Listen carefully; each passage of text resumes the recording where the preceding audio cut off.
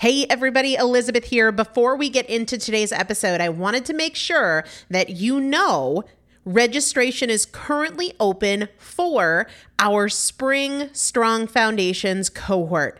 Strong Foundations is a 5-week strength building program brought to you by me and Morgan Bungers. Coach Morgan Bungers is one of the best, most effective strength training coaches in this country. He has worked with some of the most elite athletes in the world, and now he specializes working with people in their 40s, in their 50s, in their 60s who want everyday strength. And this is not about being able to push your suitcase into the overhead compartment on an airplane. We need to be consistently and effectively strength training if we want to maintain the strength of our immune system. Muscle is a critical part of our immune system, and if we are not actively maintaining our strength, we are losing it as we age, and that means we are losing the strength of our immune system. It's also a significant component of our overall metabolism, especially our carbohydrate metabolism. Muscle mass plays a huge role in energy, in mood, mental health, bone health, so many different things. This is just not optional, but a lot of us don't do it because we aren't sure what to do. We aren't sure what not to do. We aren't sure if we're moving well. We don't know how to accommodate for our physical limitations or our current level of fitness, and that is why you need a coach, and you'd be hard-pressed to find one better than Morgan Bungers. Now, here's the thing about fitness programs. I've experienced this. My mom, who's in her 70s, has experienced this, where you buy a fitness program and then you're like, okay, but I can't do that workout because I'm not fit enough, or I don't have enough balance, or I don't have that equipment, or that hurts my knees, or it hurts my back. And then you're sort of just left to figure it out yourself, which means we often don't do anything. The great thing about Strong Foundations is that Morgan and I are part of it every single day, and you have an unlimited ability to ask us questions in a group setting or via direct message so that Morgan can help you scale for you, for whatever equipment you have, for the time that you have, for your fitness level, for your body and your physical limitations. 5 weeks, there's 2 different tiers. There's a beginner intermediate tier. There's an intermediate advanced tier. The testimonials that we have received from our previous clients will blow your mind. You can check them out and also register for your spot by going to primalpotential.com/strong foundation. primalpotential.com/strong foundation. If you are an alum, if you have been through Strong Foundations before, I've already emailed you a renewal link with a special renewal rate, so please use that. If you don't see that email, let me know. For the rest of you, primalpotential.com/strong foundation. We start on May 13th, so grab your spot now. You will have these workouts for life. 4 workouts a week for 5 weeks, 2 different tiers. So you've got 40 workouts total. Plus, there is a 5-part series on your pelvic floor. That is an incredibly important part of your physical fitness, of your strength, of your core strength, of your overall health, of your ability to maintain functional mobility as you get older. We want you to be a part of this. You will not regret joining the Strong Foundations cohort. It is an incredible community. Everybody needs to be consistently and effectively strength training. And if you're not, it's probably because you don't know how to make it work for you. And it can be made to work for you. It needs to be made to work for you. primalpotential.com/strong foundation to register now. Let's get into the episode. This is Primal Potential, and I am your host, Elizabeth Benton. Primal Potential is about you. Your ability to change is not defined by yesterday and doesn't need to wait until tomorrow. Your transformation is now. Let's get started. Hello, everybody, and welcome back to the Primal Potential Podcast. I am Elizabeth Benton. I've been looking forward to today's episode since I first talked with my guest, which was probably 3 or 4 weeks ago now. And it might seem like an odd conversation to have on this show, but today I really want to talk about showing up for ourselves and showing up for other people. And let me just kind of give you a little bit of backstory. So somebody reached out to me that helps with some of my podcast bookings and on other shows and whatnot, and said, would you ever be comfortable talking about grief on a podcast? And this was maybe a month or two after Dagny had died. And I was like, yes, without a doubt. Yes, because I don't think people talk about it enough. So I was connected with my guest today, and I just felt instant chemistry with her and just this kindred spirit level connection. Lisa is joining us today. Lisa is a podcaster. She is a grief expert. She is an empathy expert. She's also a clinical social worker. She's a therapist. She has been through this. And I was on her show.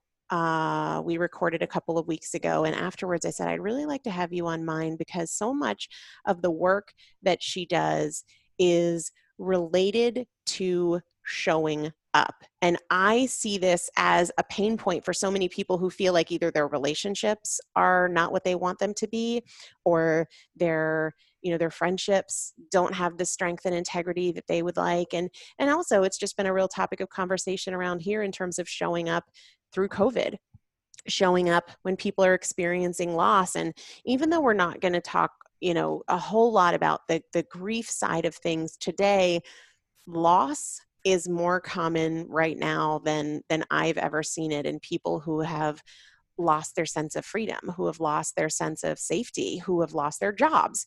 And of course, people who have lost loved ones. So I'm so excited to just talk about showing up. But before we do that, I just want to give the warmest and most open-hearted welcome to my new friend, Lisa Kefauver. I'm so glad you're here. Thank you so much. Wow, what a warm and beautiful welcome and introduction. And I felt exactly the same way the moment we met. It's funny sometimes how when you meet with people who I think have opened their heart to the world, even and especially in the face of pain, they're my people and you're my people.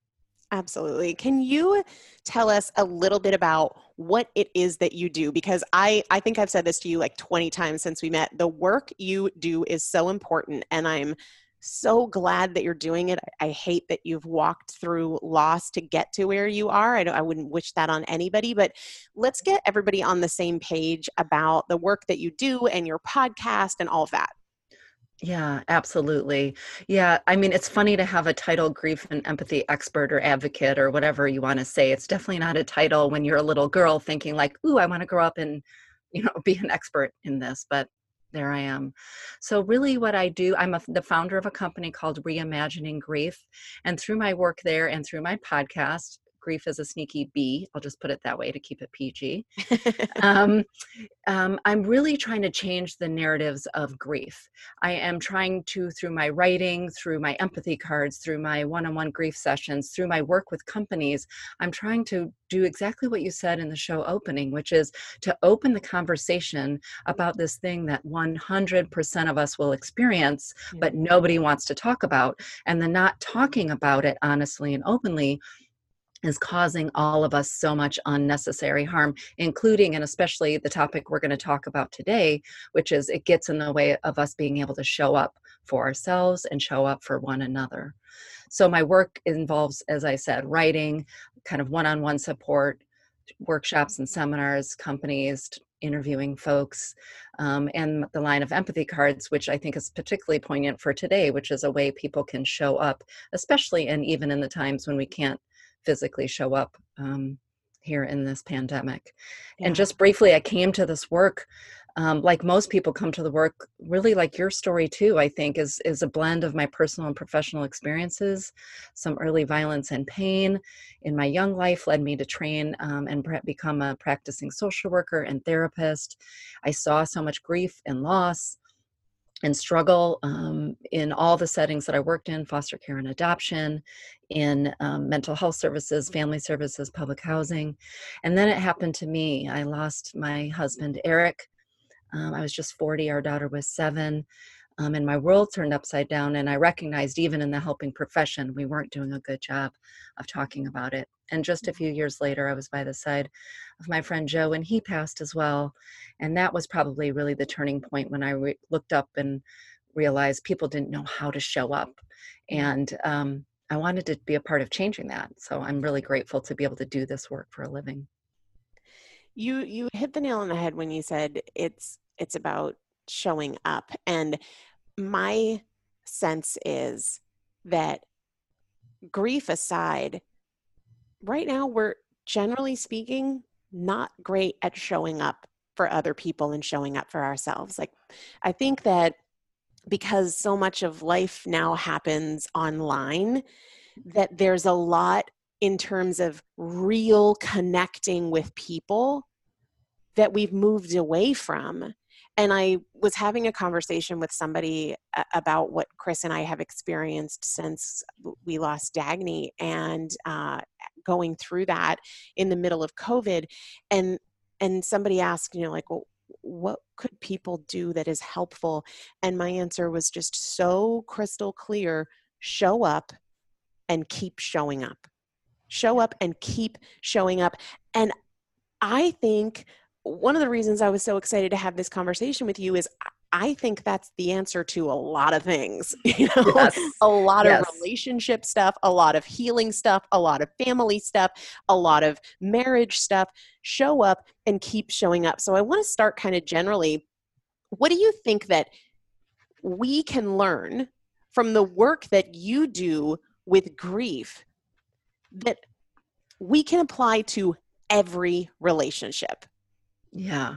Wow. There's so much wisdom in that expression that you just shared, both in terms of the sort of culture of not showing up and how it really impacts our relationships beyond grief. I do want to say, or just name, that I think what we're all experiencing right now, and what we experienced even before the time of COVID, that people struggle with in terms of emotional health and relationships, is actually related to unacknowledged losses in different ways. Losses of the potential for love, for connection, for normalcy, for routine. So I still believe that sort of undergirds kind of some of the struggle and pain that we all experience.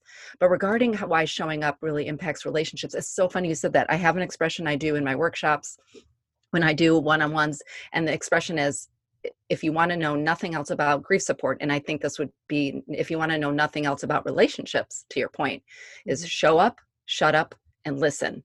Parentheses, and keep showing up. That's literally like the slide. That was like the key slide for my grief support. So when you said that, I just chuckled over here, because I think that's really the key.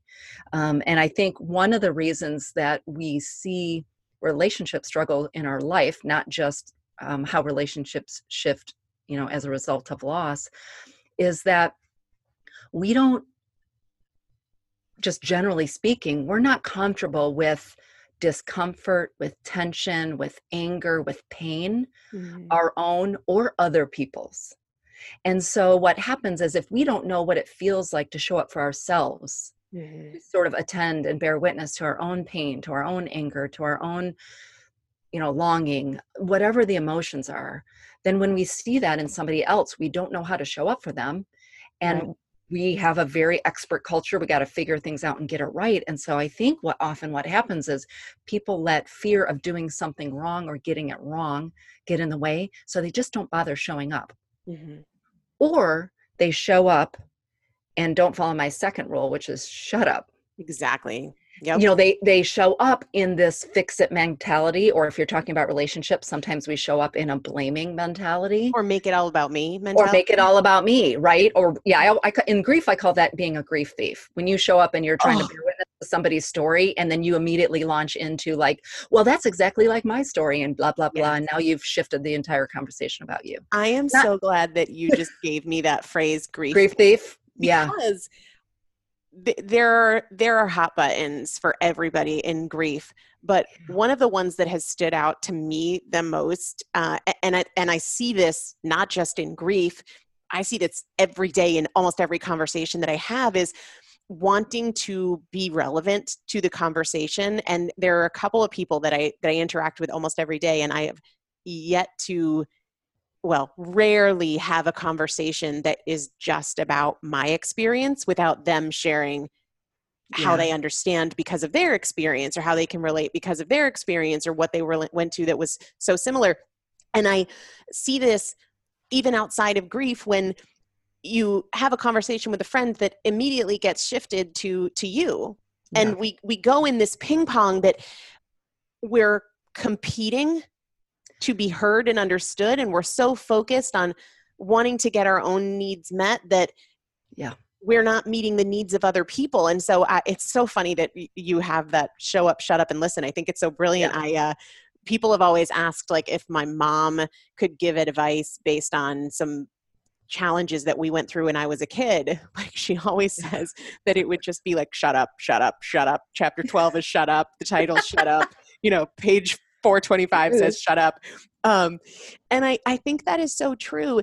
Even when I think about my own husband and my relationship with him, what a difference it would make if I followed your 3 rules: show up, shut up, and listen, so much more than like wanting to lead the conversation, or get my point in, understood, or wanting to have it be more interesting to me, or anything like that. It's easy to see these things in grief because they're more emotionally jagged. Like, it's a lot more emotionally jagged when somebody who has also experienced a loss goes from me sharing what I'm experiencing to them telling me about their loss. It's more poignant, I guess. Like, it stands out more. But these are things that we're screwing up in relationships and keeping people at arm's length every single day. Absolutely. Absolutely. Let me just first throw myself under the bus to say, I don't always follow my own wisdom here. Show up, shut up, and listen. So for the people who are listening who know me, they're like, Lisa, I'm going to call you on that. This is what I strive for. This is my reminder for myself. Yeah. And I think I want to also clarify for folks that what we have in common, finding our shared humanity, is how we connect in life. That is how we find belonging. And when you think about so many of the people out there who bring so much wisdom to this work, from Brene Brown's to John Powell of the Othering and Belonging Institute at Berkeley, is belonging is sort of in our core. It's sort of wired in our DNA and what we want to do. And so when you think about being in relationship with somebody and hearing a story that resonates with your own experience, of course, there's nothing wrong with our impulse to want to connect at that level where we feel we have a shared experience. That's not the problem. The problem is when we're not first holding space for somebody's story, particularly if somebody's trying to express something that's around pain. Mm-hmm. And we're trying to, as you said, get our own needs met in our sharing, as opposed to be meeting the needs of the person who we're sharing it with. Does that make sense? Oh, totally. I think we have to attend to ourselves. We have to meet our own needs. That's where I keep coming back to that. We have to I always say with grief work, you have to do your own grief work before you can show up and really be in support to somebody else. And I would say the same thing about relationships in general. And we think about this cliche you've always heard, like, you have to love yourself before you can love and be loved in a relationship. And I don't think it's wrong. I think when we can show up for ourselves, attend to ourselves, love ourselves, offer ourselves that kind of loving kindness, then we've resolved all of those tendencies that we do when we get into relationships, which is to either blame or turn the focus or make it all about us. You mentioned the tendency, like, when people don't know what to do, so they don't do anything at all. And a lot of that stems from not knowing how to show up for ourselves, because then we're not comfortable. Since we're not comfortable with our own stuff, we're absolutely not comfortable with somebody else's stuff.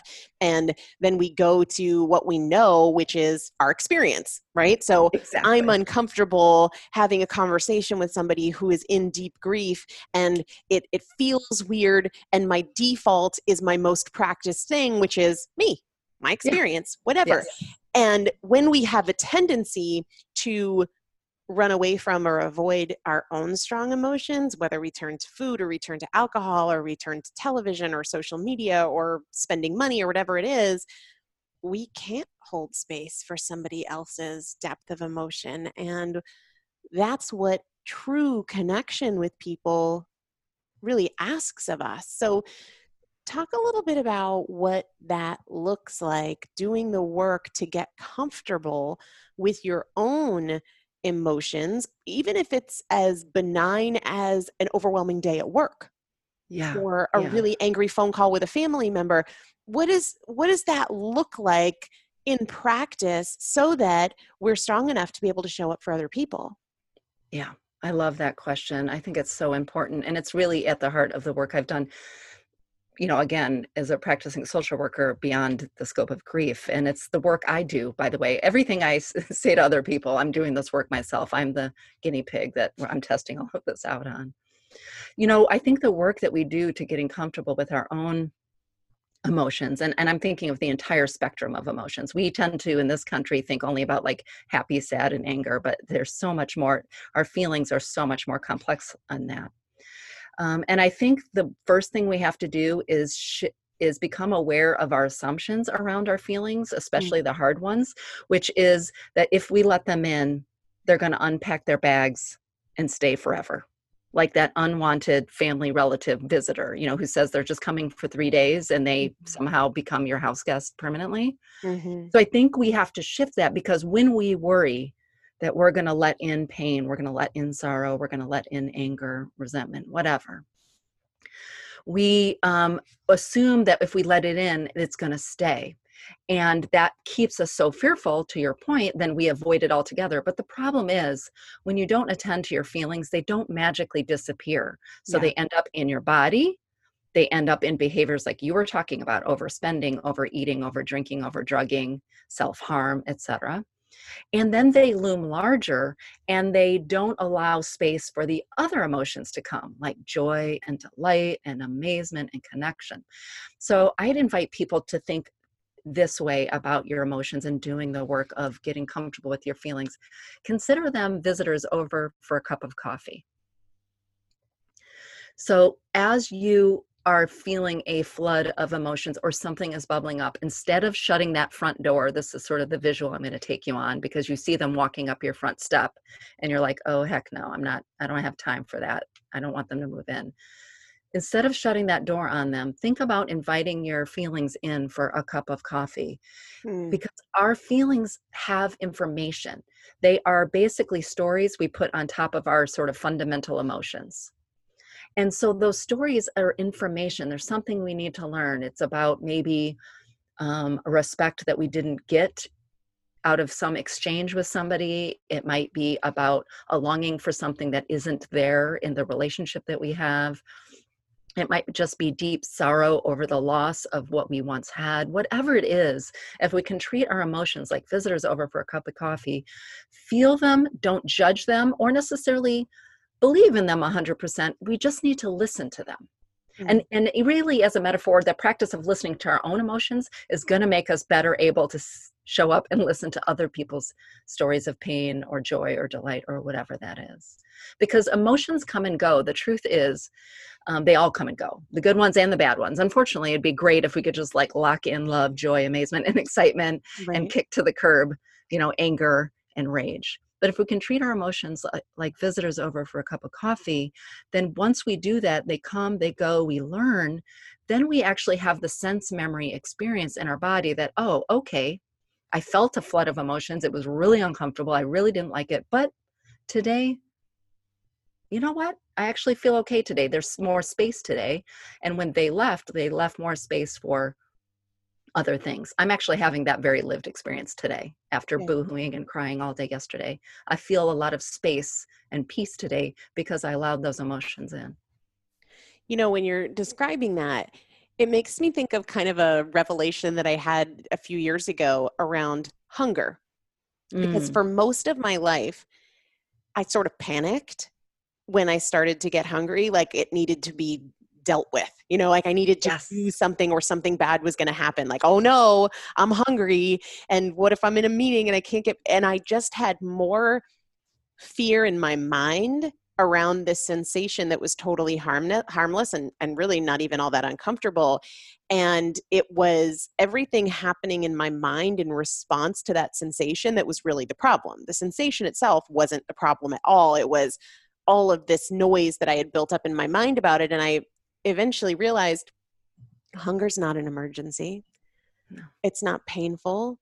I'm not going to die. Like nothing terrible is going to happen here. I will eventually get out of this meeting and be able to go get some food. And it's really no big thing. Yeah. And that's very much what I've had to do with emotion in grief, but even in life is not let the resistance to the emotion create a whole other problem. If we can just sink into it and understand that it's going to go, and even though it can feel in the moment like that feeling's never going to leave, and I've certainly had moments of grief where I felt like I would never be okay again. But then I remember I once did a 7-day water fast. This was probably a few years ago now. I did a 7-day water only, black coffee and water only, and I would time my really intense hunger pangs, like, oh my gosh, I'm super, super, super hungry, like what I would used to call starving. And I would start the timer, and it never, ever, ever once lasted more than 3 minutes. Yeah. Not ever.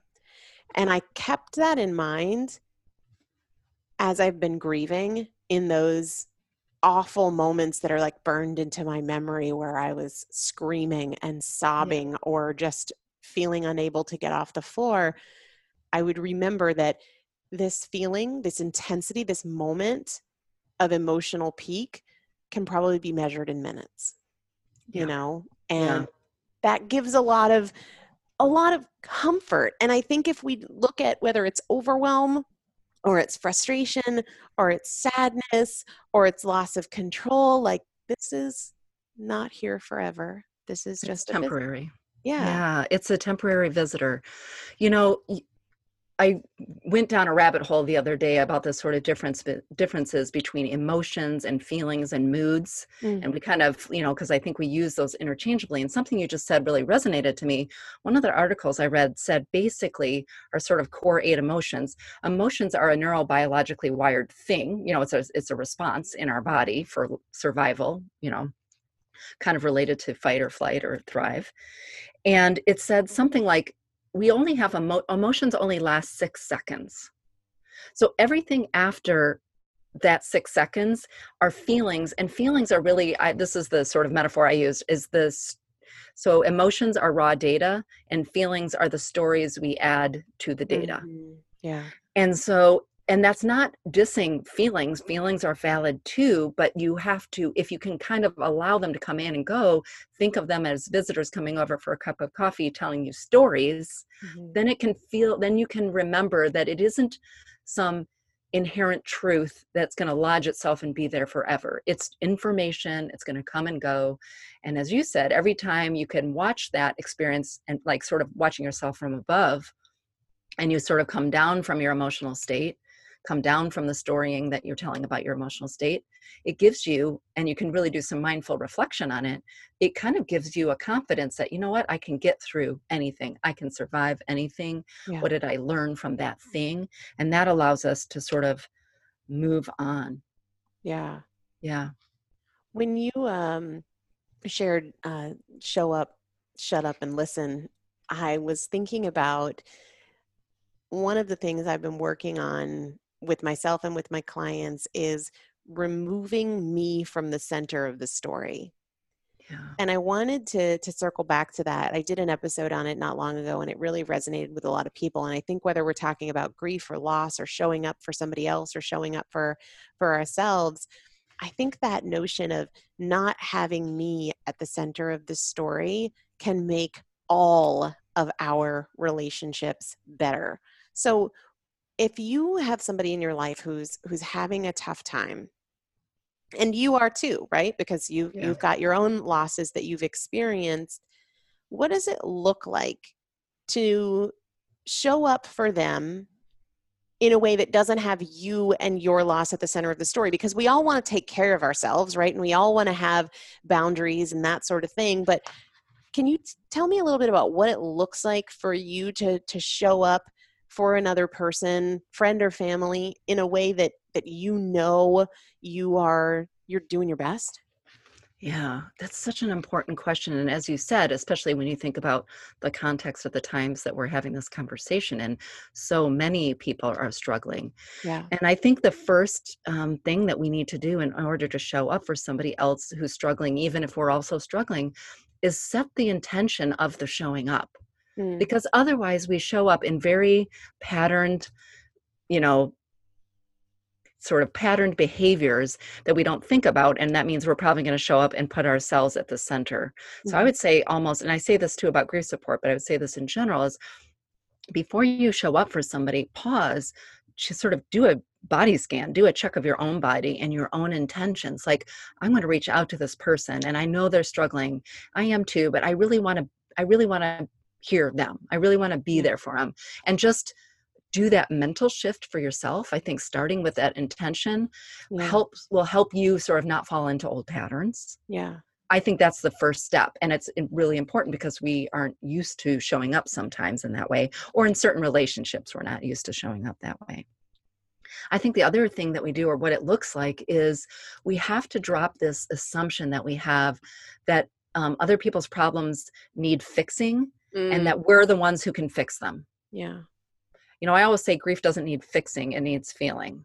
And Yeah. I would say for the most part, when we want to show up for our friends, or when we think about what is the best support we ever got when we were struggling, sometimes people gave us nuggets of wisdom or a solution. But most of the time when someone showed up for us and it felt really good, we felt seen, we felt heard, we felt connected to, it had nothing to do with them giving advice or fixing us or telling us how we could be handling our problem better. In fact, the more people do that, the less helpful it is, generally speaking, I think. So I Yeah. think we have to focus on our intention and show up without fixing. Sorry, were you going to say something? No, I totally agree about the fixing piece and also the intention. I'm so glad you brought that up, because it is absolutely critical to check your own self as you go into it and know, I'm there to be supportive to this person. I'm Yeah. not there to make it about me and my experiences. I'm truly, truly there for them. And I've heard it said before that, like, our favorite thing to hear is our own name. And it's no, of course, we love to be relevant and we love to talk about ourselves, but for the sake of relationships, I think we can all grow so much from truly being more invested in someone else's experience. Absolutely. And just as a practical tip, just something you said really just resonated for me, which is, yes, we all love to hear our own name and our own wisdom. But even as a practical tip, when I've shown up for people, this has happened very recently, who have had losses or other struggles, job losses, relationships ending, etc., pet losses. I feel like in my world, there's been a lot of pet losses lately. Saying their name, like, you can't show up and fix it. You can't make it better, but to say, "Oh, Elizabeth, I just want you to know, Elizabeth, that I'm really thinking about you and I'm sending you so much love and understanding," and just saying their name. You don't have to have a solution. You don't have to have a fix, but reminding them that your name is held in their heart, is in their mind. It seems maybe trivial, but I think it's hugely important. It's a point of connection that we don't have often. I don't know, that just really sort of showed up for me. Yeah. Yeah, and not fixing. I really just do think if we can let go of our need to try to fix people and to feel seen. And the truth is, there's sort of a third benefit if we want to be selfish about showing up for other people, which is when we show up for other people and hold space for them, we gain a new insight on our own emotions about whatever is going on in our own life. When we're able to demonstrate empathy for another, we're reminded about how we show empathy and can show empathy and loving kindness for ourselves. Yes. Sometimes it gives us perspective. There's a lot of sort of benefits just at the selfish level for us genuinely showing up and bearing witness to somebody else. Not to mention the impact it has on the relationship. I've become closer and feel more connected to people I've met more recently, cue Elizabeth Benton, than I do some people I've known a long time, when I have the kinds of relationships where I feel they showed up and listened and didn't judge and didn't try to fix, and I can do the same. Yeah. Yeah. There's something that I have noticed as we've gotten back into podcast recording since Dagny died, that has raised all of my concerns and alarms about what people are seeing and what conclusions people are drawing from what is shared online. So just to kind of give you the context here, and then I would really love to know some tools or some strategies in relationship for this. So I had pre-recorded about 3 months of episodes before Dagny was born. And so for a while after she died, we weren't recording in real time. And now we are. And it's funny, my husband, Chris, and I started doing our Saturday Q&A shows together. I used to do them by myself and with other people on the team. And my husband's like, he's a jokester. He's, not a serious guy. He's got a million quips a minute. Like Love it. Love it. So, and I do too, right? So we recorded a couple of episodes, and I cannot tell you, I have probably gotten 300 or 400 messages from people to say, it's so great to hear you happy again. I'm so glad you guys are like turning this corner and you're able to see light and brightness. And my first instinct, I'll be honest, my first instinct was, F you. Yeah. You're clueless. Because just being very honest, right? Like, please do. Clearly are out of, that you can assume because my husband makes me laugh when we're working, right? Like when I show up on a podcast, I am like, I'm on, this is my job.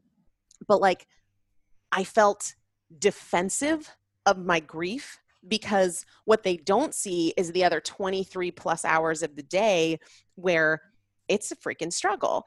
Yeah. And once that initial kind of like, don't ever say that to me again, kind of defense mechanism wore off, where I went to was, this is why so many people are unhappy, because they're so sure because of one giggle or because of a picture that people are good.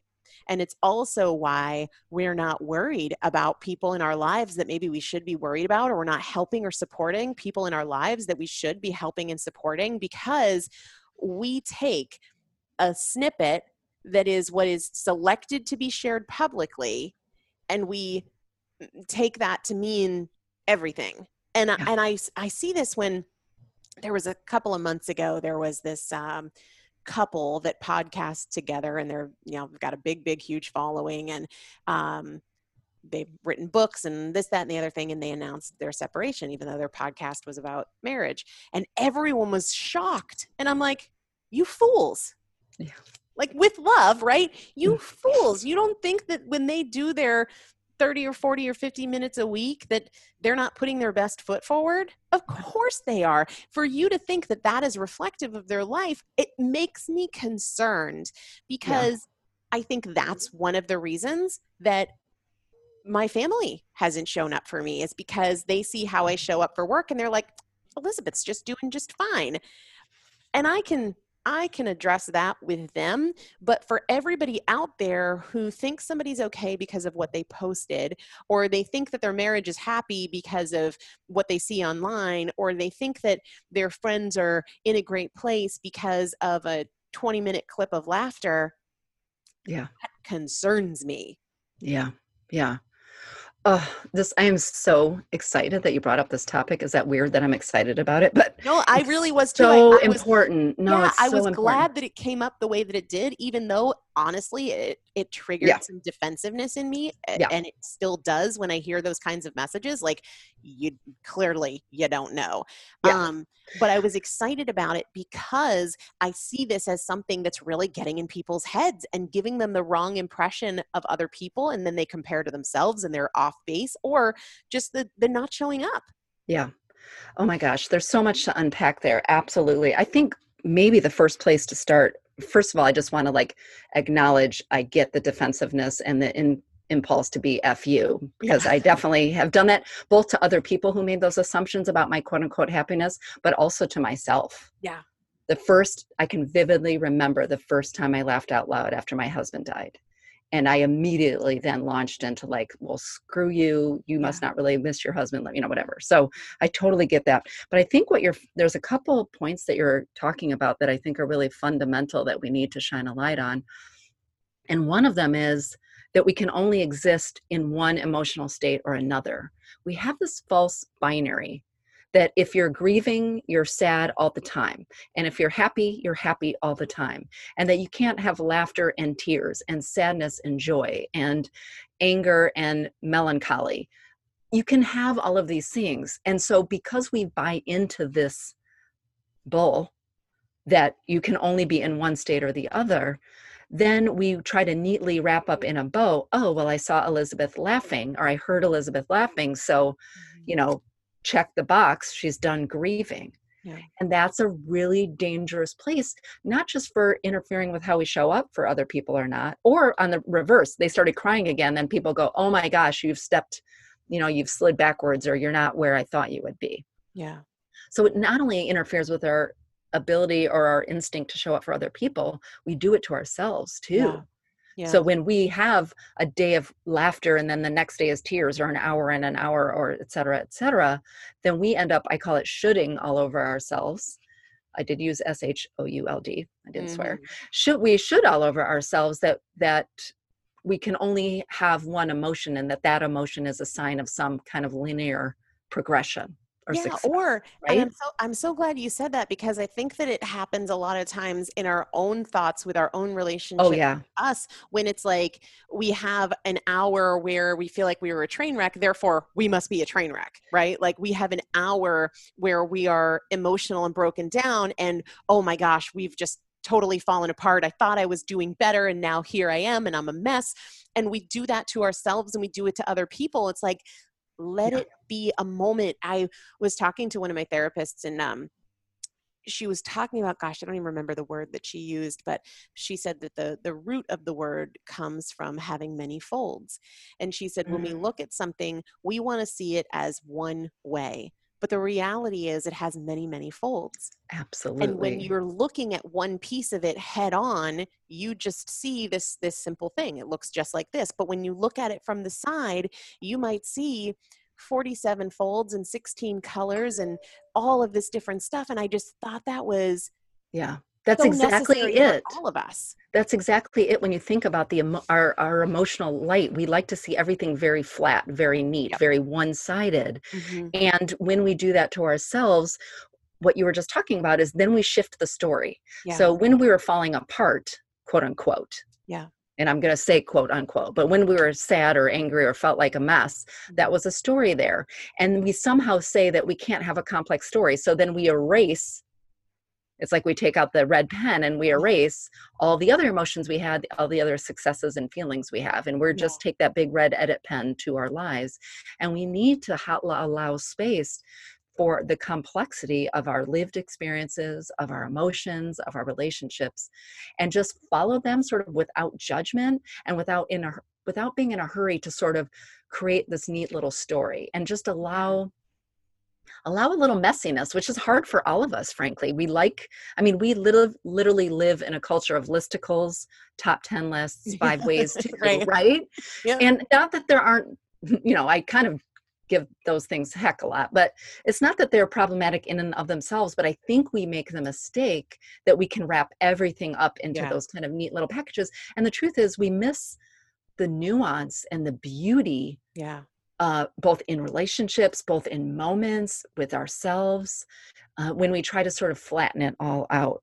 So I think that's really important that we hold space for all of them. And I think part of the other pressure, besides the sort of listicle culture that we live in, is we live in a happiness obsessed culture. And because, as you said, for social media, all we see is moments in time of people, we then reinforce this way of thinking that happiness is the only emotion worth having. And if you're not happy all the time, you're doing something wrong. Right. And and to return back to what we said before, no emotion stays. Right. And in fact, the more we can feel all of the emotions, the more we can have real happiness and Yeah. real moments of joy. Weirdly, this is really weird to say, especially we're coming up on the 9-year anniversary of losing my husband. And today, actually, 18 years ago today, my husband and I got married. Mm. And in some ways, the emotional work I've done grieving Eric and then my friend Joe, and just the work that I do at Reimagining Grief, which meant holding space for a lot of pain and facing some trauma that I went through, and really, holding space for a lot of quote unquote ugly or hard emotions, means I'm actually able to access more moments of real joy and real delight, real amazement now in my life than I did even before his death. Yeah. And that might seem counterintuitive to people, because people have seen me cry and fall down and, all the things that I've done. I try to be really transparent in my own work so that people can see that it's not all sunshine and roses. In fact, last night on my Instagram story, I posted a picture of me ugly crying because I wanted people to see the truth of that. And today I'm a living example that emotions pass, and I feel a kind of calm and peace and joy that I didn't feel even before allowing those emotions in. Yeah, I've had a therapist say that when your heart breaks open, it actually ends up giving you more space to take things in. Yeah. And it is both wretchedly painful and life altering and Absolutely. life giving. Yeah, it absolutely is. Again, as you started the show, I wouldn't wish it on anybody. And in some ways, I do think the people that I know who have gone through hardships, real losses, real pain, and not just gone through it, because by the way, I would argue that having gone through something hard doesn't necessarily make you, resilient or able to access joy and delight. It's going through something hard and then doing the emotional work to process that. Yeah. Those are the people who I think have a different perspective, who have a more open-hearted approach to relationships, to life, to themselves. Yeah. And that is, I think that's really remarkable. And it takes work.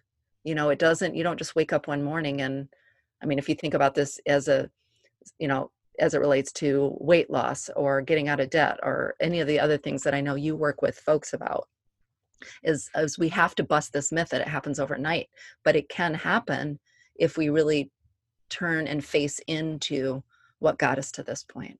Yeah. One of the challenges that I give myself is, for every hard lesson that I learn in grief, like how critical it was to have people show up and how painful it was for all the people who didn't. Yes. I ask myself, what can I do with that? And it reminds me to show up for people differently. And, we had a death in our friend circle after we lost Agni, and then our neighbor lost a parent, and it's happening all around us. And even outside of that, right? I'm thinking about, how can I show up for my husband just as a wife, not even in grief? How can I show up for my friends, since I have learned that is really so important? And same thing with Shut Up. For every single time that somebody makes it about them and their experience, I use that as a reminder to say, I don't need to make Chris leaving his dishes in the sink about me, right? I don't need to use somebody else talking about how they're training for a marathon to I'll be like, oh my gosh, I ran a marathon. It is, or beat yourself up for not also training for a marathon at this right, moment. exactly. Like, I have to remind myself, I get to remind myself of all the ways that I can use these lessons in my life now, as painful as they've been.